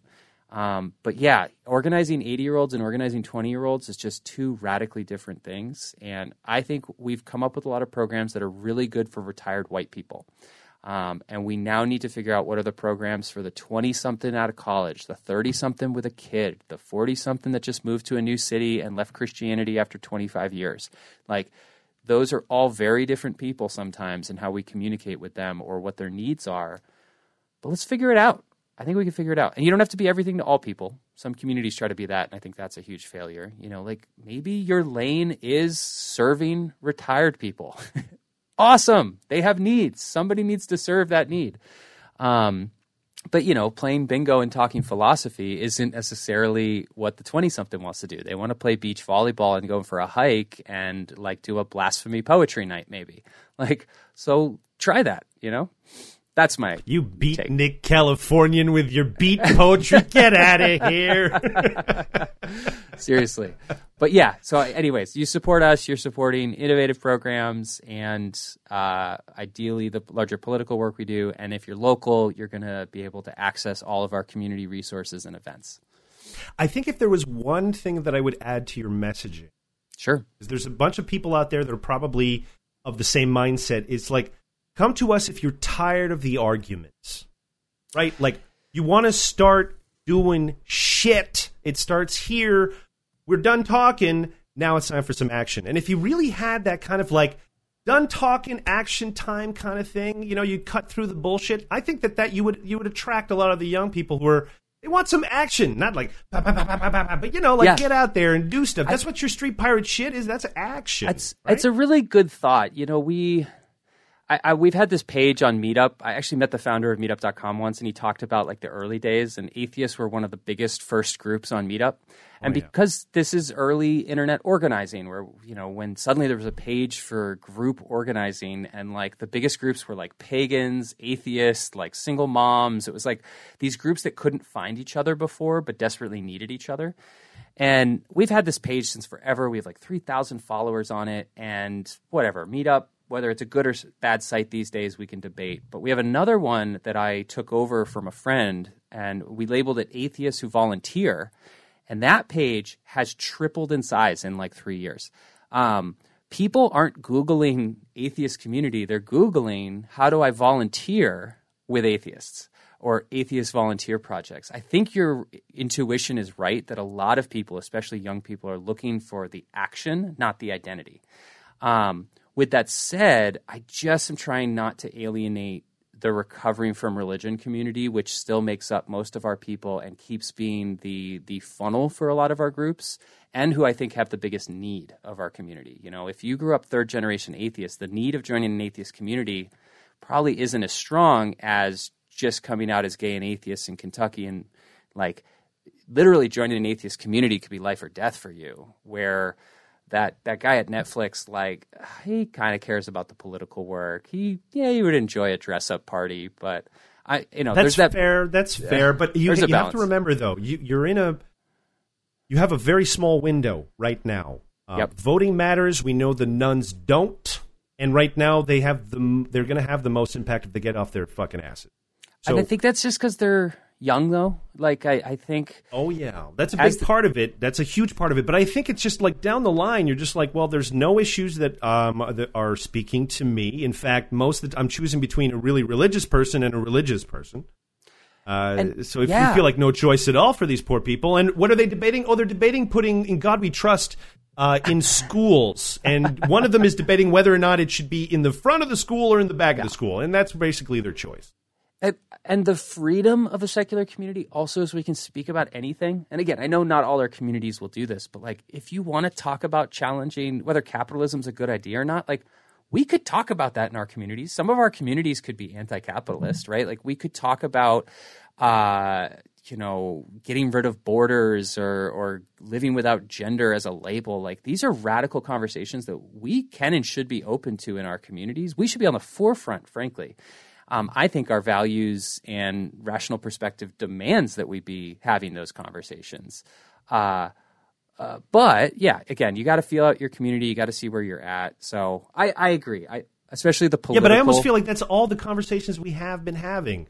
We just love conversations. We love to sit in the comfort of our little screens and just have the conversations. That's why even, like you said before, all of those really popular podcasts, they're the equivalent of our sermons. They're just like, make me feel that cognitive ease, because at work I'm constantly being bombarded by this shit, and I just need to feel as if I'm not the only person. And the problem is that's where it ends. It ends there because you had your little cognitive need fulfilled, and you're just like, okay, well, we can't change the world. I've satisfied myself in terms of my needs, and then that's it. Maybe that's an identity change, right? Like I would call that an armchair atheist or an armchair humanist, right? Like or a philosophy bro. Like we love the conversation, but actually doing anything about it is clearly much harder. And so, well, we tried, and it was humiliating and embarrassing in the early days, or we didn't go right, and we were a little, like, oh my god, that went horrible, and we just don't want to retry it. Maybe like there's a lot of trauma. That's what I see in the media and the conferences. But I think if you go down to the community level, like I'm seeing all of this action that I think you're hungry for, and I think you'll enjoy speaking to more organizers, because I know people organizing mutual aid networks in Florida and Maryland. I know atheists who are like on the board of their LGBT center in California, and I think are actually looking at what it means to organize as an atheist rather than what it means to think as with atheism.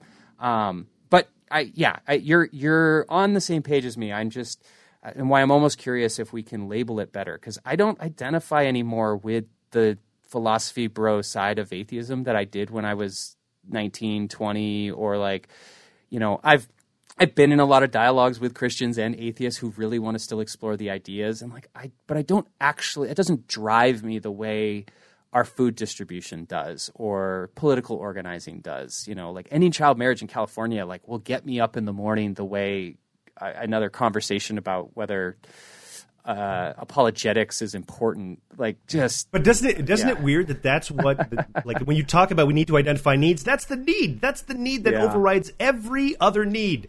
It's just like we're so traumatized by it intellectually that we're constantly trying to like. But I don't think we've heard the arguments before. It is a need, but we're not trapped there. I think if we think about it as a need in a moment of time rather than the only need, we'll open up much more, right? And maybe it's. I think it's just a habit. It's a habit we got to break. Well, not break. You can still have your little sermons or whatever and listen to the shows, but I think it's time for us to stop saying that that's enough. That we've just had a cognitive fill, and now I can just go to bed and not worry about it. I'm like, you got to still worry about it. So we actually made a conscious choice to move recovering from religion into our organization. Like we promote it as a big program, and we put it over here. Because I think if you don't actually name it and give it its own space, the whole community becomes a recovering from religion discussion space. So the joke is, if you want to talk about religion, join an atheist community, because there's so much religious drama, and that's what everyone needs to talk about sometimes. And our politics is so religious, so we have to talk about it. But in reality, the problem comes from religious trauma or religious politics, and we actually can silo those. And when you create space for those siloed conversations, you suddenly can create space for everything else that doesn't always have the baggage of the recovering from religion conversation. And I can suddenly say, this is our food distribution. You're not here to bash religion or discuss the trauma you have. You're here to serve meals. And we happen to be atheists. So when we go out to dinner, like those things can come up. But what I find is by the time we go out to dinner after 5 hours of community service, everyone's just talking about their jobs and their kids and what they want to see in the world. And of course, Trump's an idiot or this or that, like some political stuff's going to come up. But I think we can actually silo it in a good way rather than center it in everything we do. And it's taken time for us to learn that, because our communities were founded as spaces. Some of our early founders of these groups, they needed that. They needed a place to just talk about all this religious trauma and the philosophy that comes up every day. And it becomes so everything politics all the time that you can't find the delight that also keeps you in the community and helps you enjoy the company of other people. And helps you. Maybe what you need to do is identify. Okay, so we talked. I hate obviously Scientology, but the one thing that I love about the way they do things is their little bridge. Okay, their bridge to total freedom. Now we need something similar where we identify. Okay, year 1 to 3 of the new atheist experience. You're like, you're not going to be a donor. You're too fucking stuck in the trauma, the anger. Yeah. If I come to you and say, hey man, can you donate to my organization? What organization? I just left one, and be like, forget these fucking guys. You need the 5 to 7 year to 10 year. Okay, you got over the trauma. You tried all this stuff. Now it's time for you to look at, okay, what's the political meaning of it? Every one of your old episodes and Matt Delahanty's. Absolutely. No, I think you're onto something. So when people describe what does the community of atheists, the future of Atheist United look like, what would a building look like if you bought it? I think everyone intuitively thinks it's going to look like a church, right? Like we're going to have events on Sundays and blah, blah, blah. And I always kill that idea, and I go, that's because you have like a theist normative perspective and you're still like thinking like the church you're from. I think we'll look and feel much more like LGBT centers, right? LGBT centers have senior groups and youth groups. They have like sexual education groups. Like that. But like you can break up into sub-communities and yet still be part of the whole. And we are not big enough usually to be able to see what this looks like in our communities, right? Like the fact that New York City only has like 2 or 3 secular groups, like a city that big is like you can't break up into subgroups, right? The Los Angeles, we're talking about like 3 or 4 groups that you can join maybe. So we can't create the level of sub-diversity that I think you need to be able to kind of segregate some of those conversations. So right now, you show up at a Sunday assembly or an Atheist United in your city, and the guy who's traumatized by religion and the third generation atheist who literally does not want to ever talk about that again and just wants to do service and maybe fight the religious right politically a little, like they're clashing into each other and just trying to own the same space. And so one idea we've had is like we should break up into as many small communities as possible. If you want to have that conversation, let's create a space for you to have it, but you shouldn't be able to force it on everyone else in the community. And that's what happens in a lot of spaces. I've walked into so many spaces where like that guy, we all know who that guy is, takes over the meeting, takes over the event. And I think partially that's because he didn't have an outlet. And so suddenly a woman with kids walks into the space and wants to talk about raising kids. And this guy shouts over her about his experience with religion and how it's all toxic and, you know, what Matt Dillahunty said this week. And she leaves the community and doesn't come back. So, but if she had a space to find other people like her and he found a space to find other people like them, they might come together for a massive party or a big political action, but they don't actually need to share the same space all the time. I don't think that's necessary. I think that's a religious idea. Yeah, well, we were trying so hard to imitate them, right? Yeah. Thinking like, well, we lost something. Let's just do as much, get as much back as possible, and then we'll like I think it was like we'll whittle it away eventually and get to the core. And I'm like, I don't even think we want 99% of what the fuck churches offer. Like, I think it's just having a building is nice. Ta-da! Yeah. But again, like think like a center. You come together when you want to come together. You don't come together because you have to come together. Again, this will work for some people. Sunday Assembly works for a lot of people, but I think most people, they actually want their vision of community. They want their vision of conversation, their vision of advocacy. And because we celebrate freedom, like what is atheism without freedom and liberation kind of centered? I don't think we should ever force it. I think we have to convince people that it's valuable to you and empower them to see themselves as empowered in these dialogues and how they organize. So I use it as a framing model for people of like, let's not build a church where we gather on Sundays and tell everyone this is the ritual they have to do. Let's build a community center where they can build whatever subgroups they want, and those groups can work together or not, and we're going to come together for a political issue or a social issue or a really fucking cool party every now and then to where they can find each other. But yeah, like I think a lot of retirement-run communities, they are always like, why don't we have the young people? And I'm like, because you don't want to throw the events that young people like. You'd fall asleep by the time the party starts, Graps. Yeah, like I don't think you should be forced to go to beach volleyball and they shouldn't be forced to go to bingo. And that's okay. Like both events are valid for community. But what happens is when you have communities that are modeled after religion, when you only have limited resources and programming space, what you essentially are doing are telling people the only way to participate in the community is to do X, Y, Z, which is not freedom. That's not the values I think most of us are actually looking for in these community spaces. So it's more challenging. We have to create more programs. We have to create more spaces. We have to break up into smaller and smaller groups.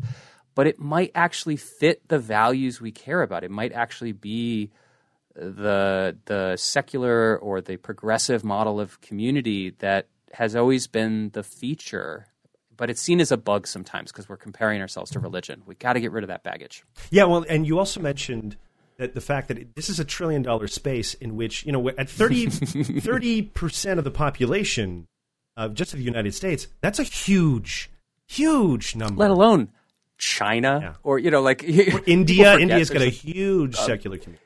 Huge. Yeah.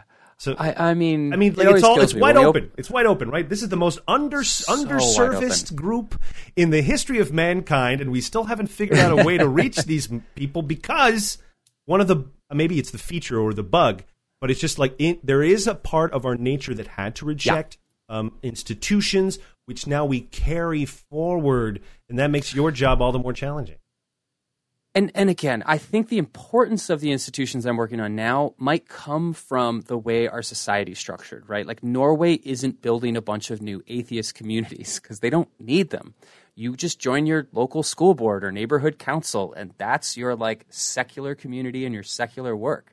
Democracy is a secular model for society, right? Like we actually could do all of the things we want to do and be fully secular through a democratic system. The problem is the institutions of power aren't democratic right now. A lot of them are religious. And so we have to, unfortunately, create these like religious alternatives for atheists, right? Like you have to create the satanic temple to fucking fight the religious right. Because we've empowered religion. When you take away their power, they're going to have to compete on ideas, and we have plenty of secular spaces to be fully secular people and do secular things. And we might model that completely different. We might not even have to use the word atheist and humanist anymore, right? We're going to be so post-religious, you don't need a recreation. But we don't live in that world in America. So it is funny. Some people don't understand what I'm doing because they just fast forward to like Norway. Mm-hmm. But we don't live in Norway. We live in America. And again, if you go the other way, if you go to like Saudi Arabia, it's even more intense, right? Like you can't even organize the way we are because you'll literally be put to death. But Saudi Arabia will move to where they can have some secular institutions, and then ideally someday they can have a secular government. But yeah, we're in this stage where until religious power is taken away, until the privilege is stripped back, we're going to have to create some alternatives. Otherwise, you have nowhere to go but religion sometimes for your food, for your housing, for your refugee help. And that's just fucked up. I think we can and should say it. That is fucked up. That has caused trauma and discrimination and death and violence. And we have to intervene. Well, Evan, it was a pleasure talking to you for all this time. And I really hope that the people who are listening are going to get rid of that aspect of themselves that sort of like told them, no, I don't want to be like religion, and this sounds like the same old tropes. and there's a lot at stake. There is, like you said before, Christian nationalists are going to be winning for the next 2 or 3 decades. We have to undo this now. We won't even see the fruits of our labor during our time. We got to plant the trees that our sons and daughters are going to be enjoying the shade of. And how does that start? It starts by, we're at a period of time now where patronage is at its height. There's no reason to now not put in a little bit of money where your fucking mouth is. And we're competing against trillionaires, folks. Trillionaires. It's going to be a tough fight. But I'm glad that you were in the fight. I think you've given me a little bit of hope. I was actually really thinking it was going to be another one of those rinky-dink little operations, but I'm enjoying the fact that you have the understanding, at least, of saying we got to do something different than what we've been doing before. It wasn't working. We've got to tap into aspects that religion has tapped in for a long time, but not do it in the awkward sort of ways that we've tried in the past. It's time for new approaches, and I'm excited to see what the future of those approaches are. We will be checking back on you, sir, for your progress. I need to know more, and I will be providing links to all of the programs that you guys are offering on the site as well. Evan Clark, thank you so much for joining me. It was a pleasure. It was great. Thank you. All right. Fantastic. That was a great show, man. Cool. Let me hit stop recording. Yeah, and then save it as a